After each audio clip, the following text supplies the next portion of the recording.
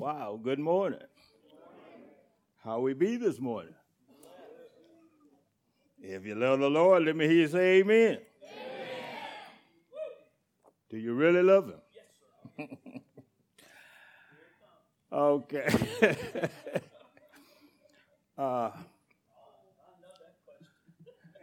You guys look good this morning. First of all, let me pray. Our Father, our Lord, our God, we just thank you for this morning. We thank you for last night's sleep. We thank you for carrying us through that valley of the shadow of death, that we all woke up healthy and happy this morning, still with our minds stayed on you, looking to see if our neighbors was all right, and knowing that you were in the midst. So we just thank you. Now we ask that you would just have your way. Give us a word from on high that we, your people, may live by, grow by, and love you just a little bit more by. And we be ever so careful to give you the praise, the honor, and the glory. And it's in Jesus Christ's most precious name we pray. Amen, amen, and amen. Boy, I was scheduled for the 14th, then for the 21st. Then for the 28th, then back to the 14th. So, you know what I mean? But God is good. He said, be instant in season, out of season. Always be ready and willing to give a reason for the hope that we have, a reason for why we come to church, reason for why we serve him, reason for why we cry out, Hosanna in the highest. Oh. A lot of times we assume things that are not so. And so, first of all, do we all understand? Well, I'm sure many of us don't understand. But today is Palm Sunday. And so I'm not assuming that we all know what Palm Sunday is. I'm not assuming that we all know what Lent is. But Palm Sunday is that day when Jesus made his final triumphant entry into Jerusalem. And it was triumphant because the masses of the people was crying out, Hosanna, Hosanna. I got to say something real kind of funny here. Me and a very dear friend of mine, a real close friend of mine, were having Bible study one morning. And I mentioned Hosanna, Hosanna. And next thing I know, they said, Hosea, Hosea. I said, don't you ever say that in no church anywhere. But I said, my wife said that, But we had a good laugh about that, and we still laugh about that. But she said Hosea, But today is a real serious day in the life of the Christian, and it's a real serious matter because we go back in time in the Old Testament. The Old Testament, first of all, prophesies about the New Testament. It prophesies about the coming Messiah. And the New Testament bear witness that the Messiah has come. So one bear witness of the other. And thinking of the Old Testament days, the time of, in the book of Samuel, when Samuel went to God crying that, God, the people have no respect for me anymore. They're crying for a king. And God told him, it's not you that they're rejecting, but it's me. He said, I've been their king all the time. Throughout time, whenever they needed something, I was there. Whatever they needed, I gave it to them. I was their light in darkness. I was everything they ever needed. So, know that they're not rejecting you, Samuel, but they're rejecting me because they wanted to be like all the other nations. And Palm Sunday was even significant with all the other nations because all these other nations, when they went out to war and they came back victorious, the palms were part of the victorious celebration that we've conquered, we won. And so the people go before them with their palm branches and singing and dancing. We're the victors. We're the victors. You know how you are when your team wins. you know when the Bulldogs win. You know how we be jumping and shouting. Well, it's the same. Even in war, in victory, we still cheer the same. So the Palm Sunday had a significance even before Jesus' triumphant entry. And so the children of Israel wanted a king. But their idea of the king was someone coming in, on a big chariot or in royalty, led by chariots and a big army, and the singing and the dancing and just a big glorious parade. You know how Inauguration Day is for a whole week? The people expected Jesus to come in like this. They wanted to be proud of their king. And so when they found out that he came in on a donkey, the non-believers, that was even more reason for them to not believe. No king come in like that. He don't even represent no king. Look at him. He look more like a peasant than a king. But the believers knew. The believers knew. And it comes down to not what your denomination is, but simply, do you believe the word? Do you believe the truth? And we know John in his word in the first chapter said, in the beginning was the word, and the word was with God, and the word was God. So that's saying a mouthful. That's the whole gospel. In the first 2-3 verses of John, in the beginning was the word, and the word was with God, and the word was God. So if I pick up my Bible and I look, I say, this is God. This is probably the closest I'm going to get to him. This is the closest I'm going to get to knowing him just by dwelling in this. A lot of us say, well, I don't know what God's will is for my life. This is his will for your life. All you got to do is read it. This is the owner's manual. In the book of Genesis, the first chapter of the book of Genesis, we all know that God, I ain't going to assume that. We don't all know. But God, created the world in the first week. This is around the first chapter of Genesis. And he created man. Say he worked 6 days. 7th day he took rest. In those days he done created everything, the heaven and the earth. He done created man. He done blew into man his spirit.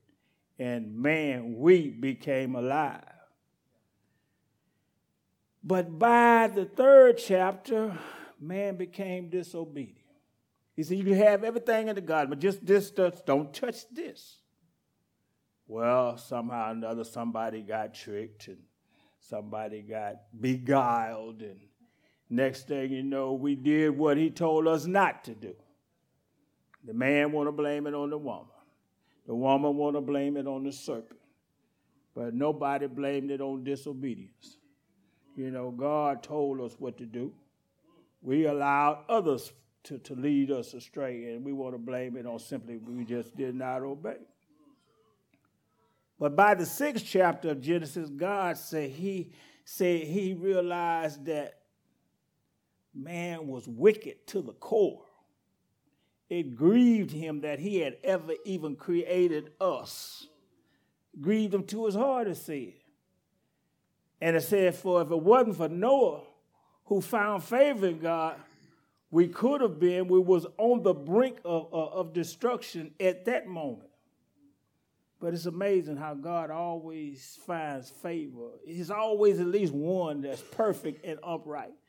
In that, it didn't say Noah was perfect and upright throughout time. It said in his generation. So that lets me know that we as individuals, whatever generation you in, you're going to have to make a stand. My grandmother had to make a stand. Her grandmother had to make a stand. I have to make a stand. My children will have to make a stand. their children will have to make a stand in their generation. They can relate to their generations. You know, we say, oh, them folks is old, fuddy-duddy. That was their generation. But God says he's the same yesterday, today, and forevermore. He changes not. His plan changes not.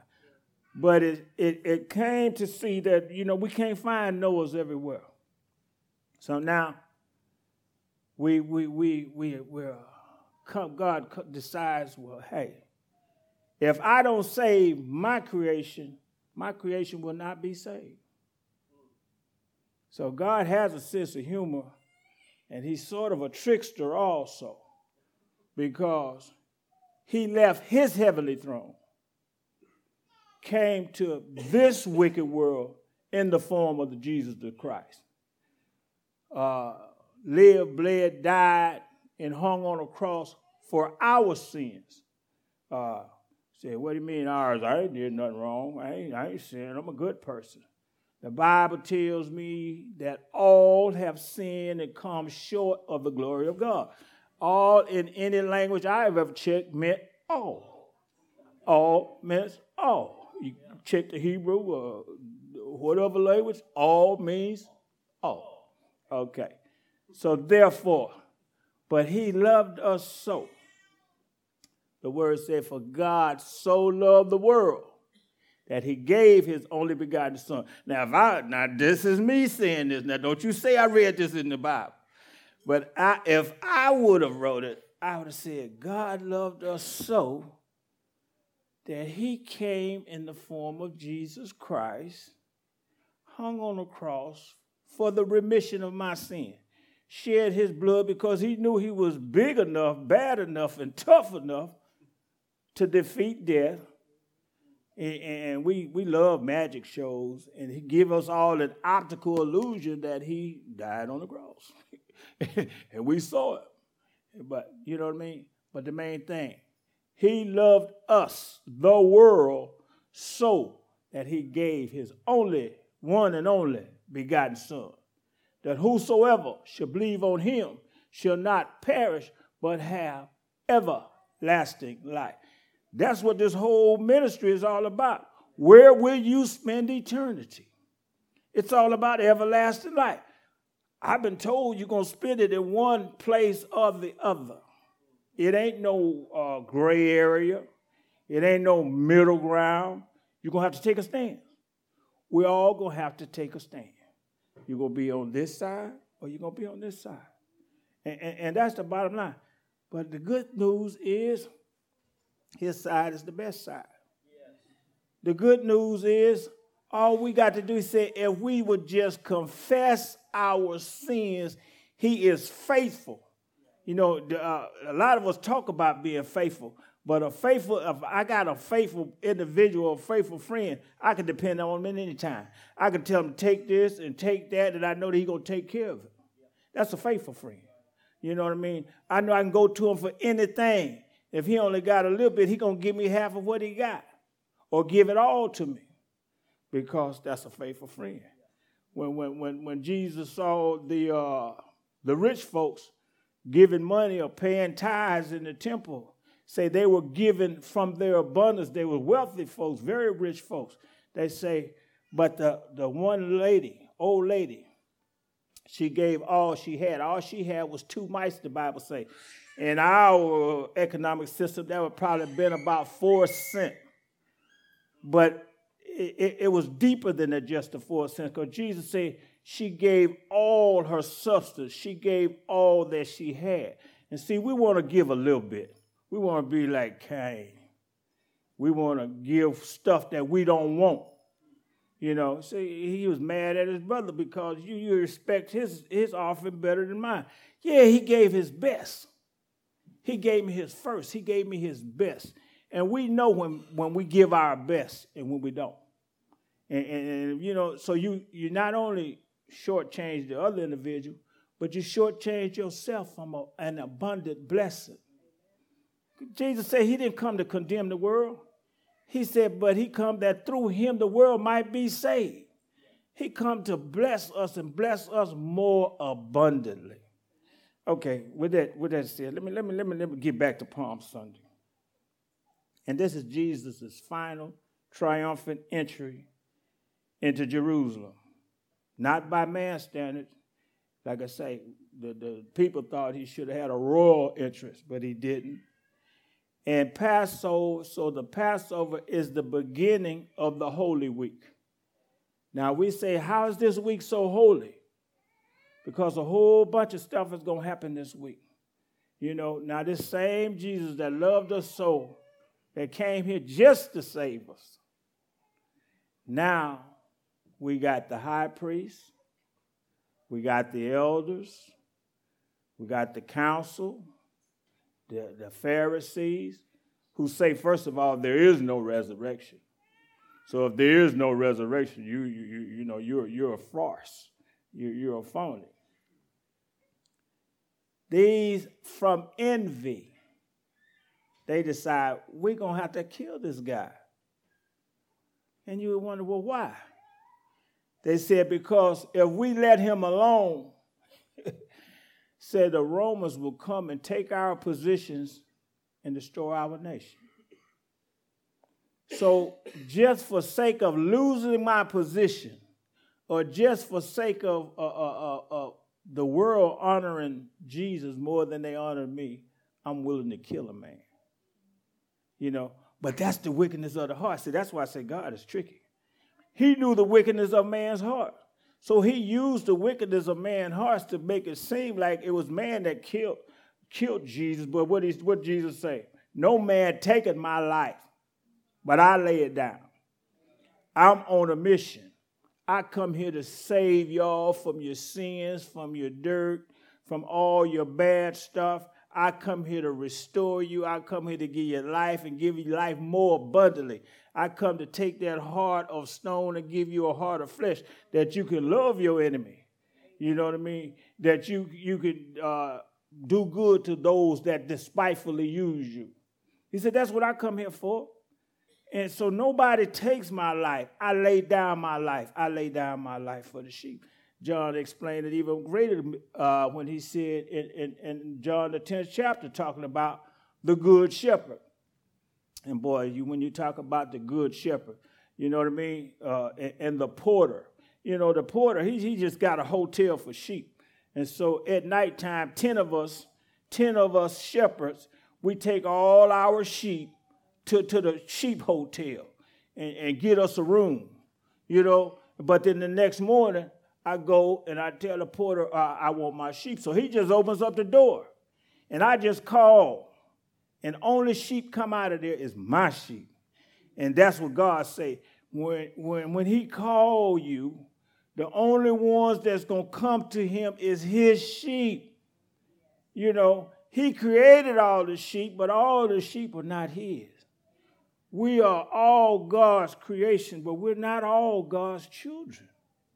You know, some of us are children of the devil. He said, you of your father, the devil, the father of lies and everything. You know, but the scripture tells us that they all look the same. When you go to the church, they all look the same. When you go on the job, they all look the same. How do you tell the good saints from the bad saints? Well, the word says, try the spirit by the spirit to see if it's of the spirit. You know, when God just speaks through the spirit man. He said, God is a spirit, and they that worship him must worship him in spirit and in truth. He say, you say you love me, but hate your brother. How can you love me who you've never seen, but yet you hate your brother who you see every day? You know, Jesus came here to save that which was lost. It was first for the children of Israel. You know, they had the Phoenician woman. The Phoenician woman said, I got a daughter, grievously vexed with the devil. Please save her. Jesus said, it's not right for me to give the children's food to the dogs. And she wasn't literally saying he was a bulldog or none of that. He was, in those days and time, the Gentiles was considered dogs or spoken of as dogs. So Jesus was telling, you're a Gentile, and I come to save that which is lost of the house of the children of Israel. She said, yes, Lord, but even the dogs eat the crumbs that fall from the master's table. If there's blessings in the loaf of bread, there's the same blessings in them crumbs. And so you don't need the whole loaf. You don't need to be the one. And that's why when Paul come along, they say, well, Paul, I want you to minister to the Gentiles. We know you've been low down and dirty, but you did it out of ignorance. You know, and a lot of times we do it strictly out of ignorance. We don't know no better. But the word says, when you know better, you're supposed to do better. Now, Jesus said, once you've got a hold of the plow, once you know and you turn and look back, that's when it's going to be worse, bad for you. So once we've gotten this, once we get it, once the light comes on, it's time for us to, to show, to say, you show and tell. So in this Holy Week, so much happened in this Holy Week. We go from Hosanna, Hosanna to the highest. And that literally, Hosanna is literally a Hebrew word, meaning save now or save us, we pray. So the believers know that they need saving.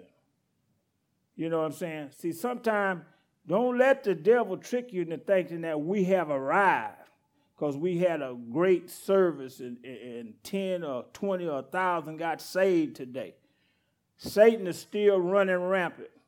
And even when God was meeting with the sons of God and Satan rolled up and said, God asked him, where you coming from, Satan? He said, I've been coming from to and fro, seeking whom I may devour. That's his job, to steal, kill, and destroy. And guess what? When you're on the mountaintop of rejoicing, when you just got that blessing, when God just answered all your prayers, that's when you are most vulnerable for his attack. Because it's something about when we get happy and we get the party, we just drop our guard. But the scriptures say, be sober, be vigilant, because your adversary, the devil, he's always walking around trying to get you. He want to get you, John. He don't like how you take care of your family. He don't like the respect that folks give you. He don't like that. These Pharisees, high priests, elders, only thing they had against Jesus was the world was following them. They saw Jesus perform miracles, signs, and wonders, one after the other, in 33 years. But he only had 3 years of public ministry. 3 years of public ministry. And in 3 years, he turned the world upside down with a basketball team with 12 men on it. Could have been a football team, tennis team, whatever. But, that was his A team. Say different stuff to let me know how old you are.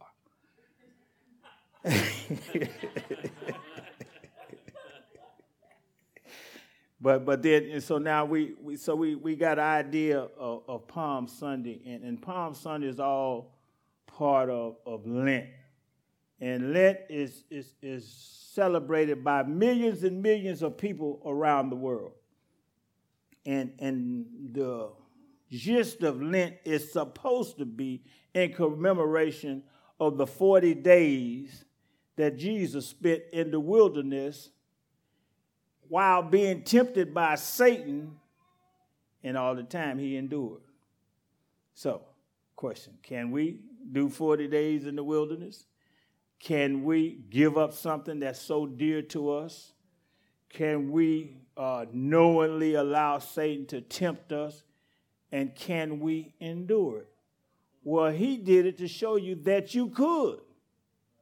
Now, you still have a free will. You don't have to. Some of us can't stand no pain. Some of us, get a paper cut on your finger, boy, you cry for 3 weeks. You know what I mean? And some of us can seem like can get ran over by a Mack truck, and somebody, that's all you got. You know what I mean? So, but the scripture, Philippians tells, I can do all things through Christ Jesus who strengthens me. The joy of the Lord is my strength. Delight thyself also in the Lord, and he shall give you the desires of your heart. You know, it's all about him. He wrote this story. He directed this story, and now he's producing this story. You ain't got nothing to say about it. Now, we're all, you know, when the movies, they just go to the union, give me some extras. All he needs us to do, sit here, sit there, you know, wave your hand when I say wave your hand, clap when I say clap, you know. But he said he really don't need us. But he loved to fellowship with us. He loved to talk to us in the cool of the day. He loved to listen to us and hear what you got to say, hear what your problem is, and show you how much he loves you by solving it, by giving you what you want, by helping you in a time of need. You know, a lot of things we ask for, he said, we don't get it or we ask amiss.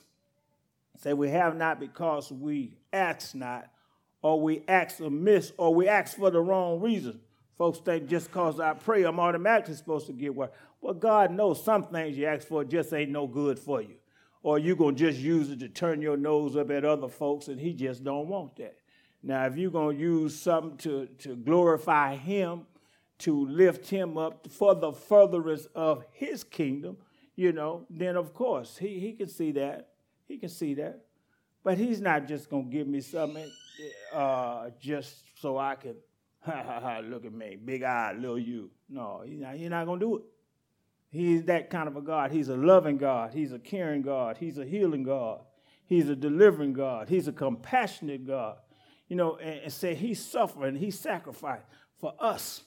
The pain, see, I don't know if any of you ever watched that movie, The Passion of the Christ, but see, we just hear the smooth Hollywood or watered down version of what he really went through. But if you know what I mean, I was cutting some bush and I saw some of them thorns like what they braided and put on his head, and I was telling Joe, I said, now these some of them thorns they put on Jesus and made a crown, and can you imagine just pulling them down on his head? And then just bleeding. About the time I put just the pain, Joe was crying because he got pricked by one of them. Then I said, man, you know what? Jesus, he put that thing down on Jesus' head, man. He was bleeding and pain, but he still did it. When he went to the Garden of Gethsemane, took a few of his boys with him. Y'all sit here and pray. Y'all sit here with me while I pray. Pray with me. He went off to pray. First time, come back.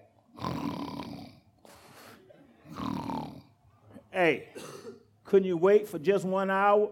Couldn't you just stay awake just for 1 hour? He go back second time and pray. And you know what his prayer was? God, you know I don't want to do this. You know I really don't want to drink this bitter cup because these folks, they ain't going to do right anyhow. You know, even when I do it, they still not going to love me. They still not going to love you. And so why are you making me do this? I'm going to do it anyway, though, because it's not my will, but your will be done. So he go back to see his boys again. They still. Y'all couldn't wake up? Y'all couldn't pray with me for just 1 little hour? And the scriptures say he went back a third time. God,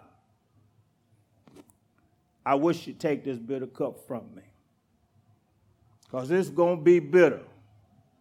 It's hard. Now, you know, it's easy to do for somebody when they love you, when they're going to pat you on the back, when they're going to tell you how happy that you did it for them. It's easy to do for somebody, for someone when they do that for you.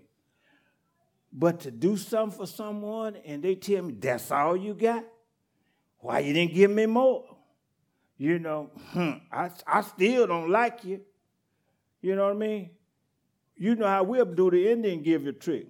Give it back then. You didn't like it. But Jesus was on a mission. His mission to come and save that which was lost.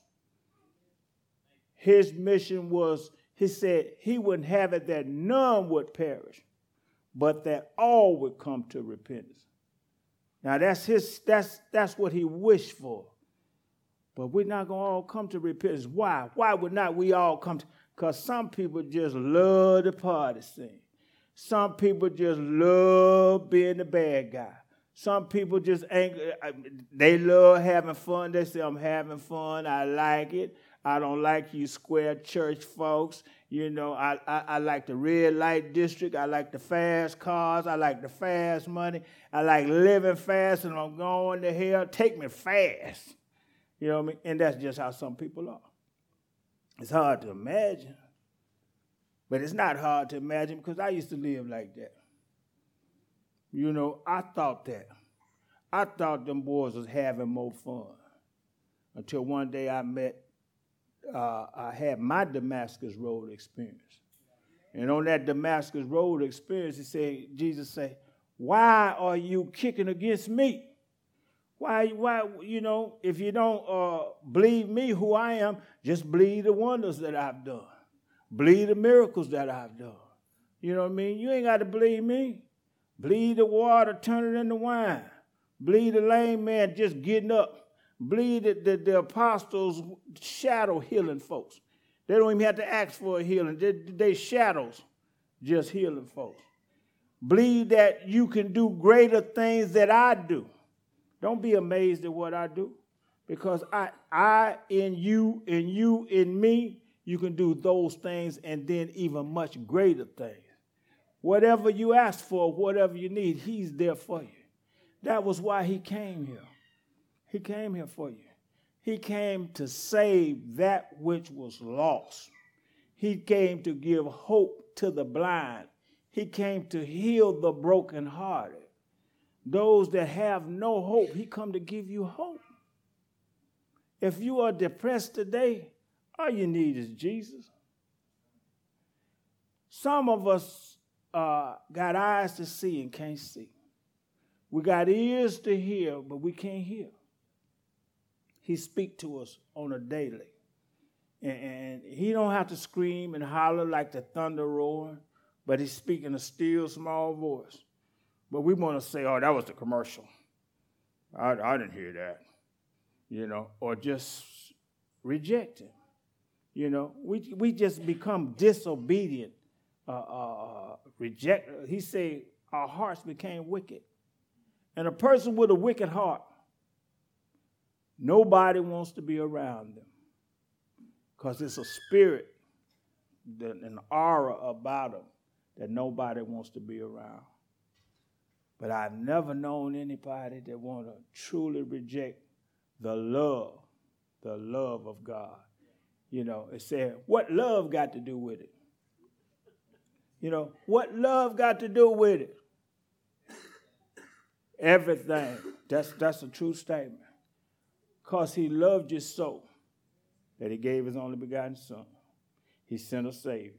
He sent himself to hang on die on an old rugged cross, a cursed cross. You know, that was just a curse all in itself. But he said he did it. Despising the shame, spit and slapping. Who did that? You know, it was rough. It was mean. It was cruel. But he knew it was going to happen. He wrote the script, remember? He wrote the script. He produced the movie. He allowed us to play a part in it. Now, our free will gives us the right to play any part you want to. You can be a vessel of honor or you can be a vessel of dishonor. And he ain't going to hold it against you. And he still say, I would have that no man shall perish, but all that will repent and come to the knowledge of God. That's how the script is written. You know, and we ask for, what role will you ask for? You know, because we good at, it's amazing. Now I got 10, 12 pages here. I didn't get a chance to look at neither one of them. I know what love got to do with it. You know what I mean? But what can we say? The main thing, if we confess our sins, he is faithful and just and will cleanse us of all our sins. Will you allow him to make you whole? Will you trust him? Will you follow him? For he so loved the world that he gave his only begotten Son, that whosoever should believe in him should not perish but have everlasting life or eternal life.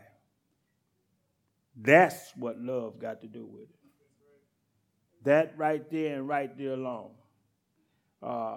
said, what or who or what can separate us from the love of Christ? Or what can make Christ stop loving you? Nothing you can do to make him stop loving you. No crime, no act could make him stop loving you. Now, believe me, you can get out of fellowship with him. Being out of fellowship does not mean he stopped loving you. When your child does the worst thing that you told him not to do, you don't stop loving him. You don't throw the baby out with the bath water. You just keep loving him. And he's the greatest lover that we'll ever have. He's the great, great Father. He's the greatest. And on this Palm Sunday, on our way to Good Friday, when the moon gonna stop shining and the sun gonna stop shining, when the earth is gonna quake, and he's gonna holler, my God, why have thou forsaken me? But he already know he was forsaken because he has our sins on his back. He's bearing our sins and taking them to the cross so that we can live, so that we can be free. And after that Good Friday, well, you're going to have to come back next week to see what happens after that. Amen.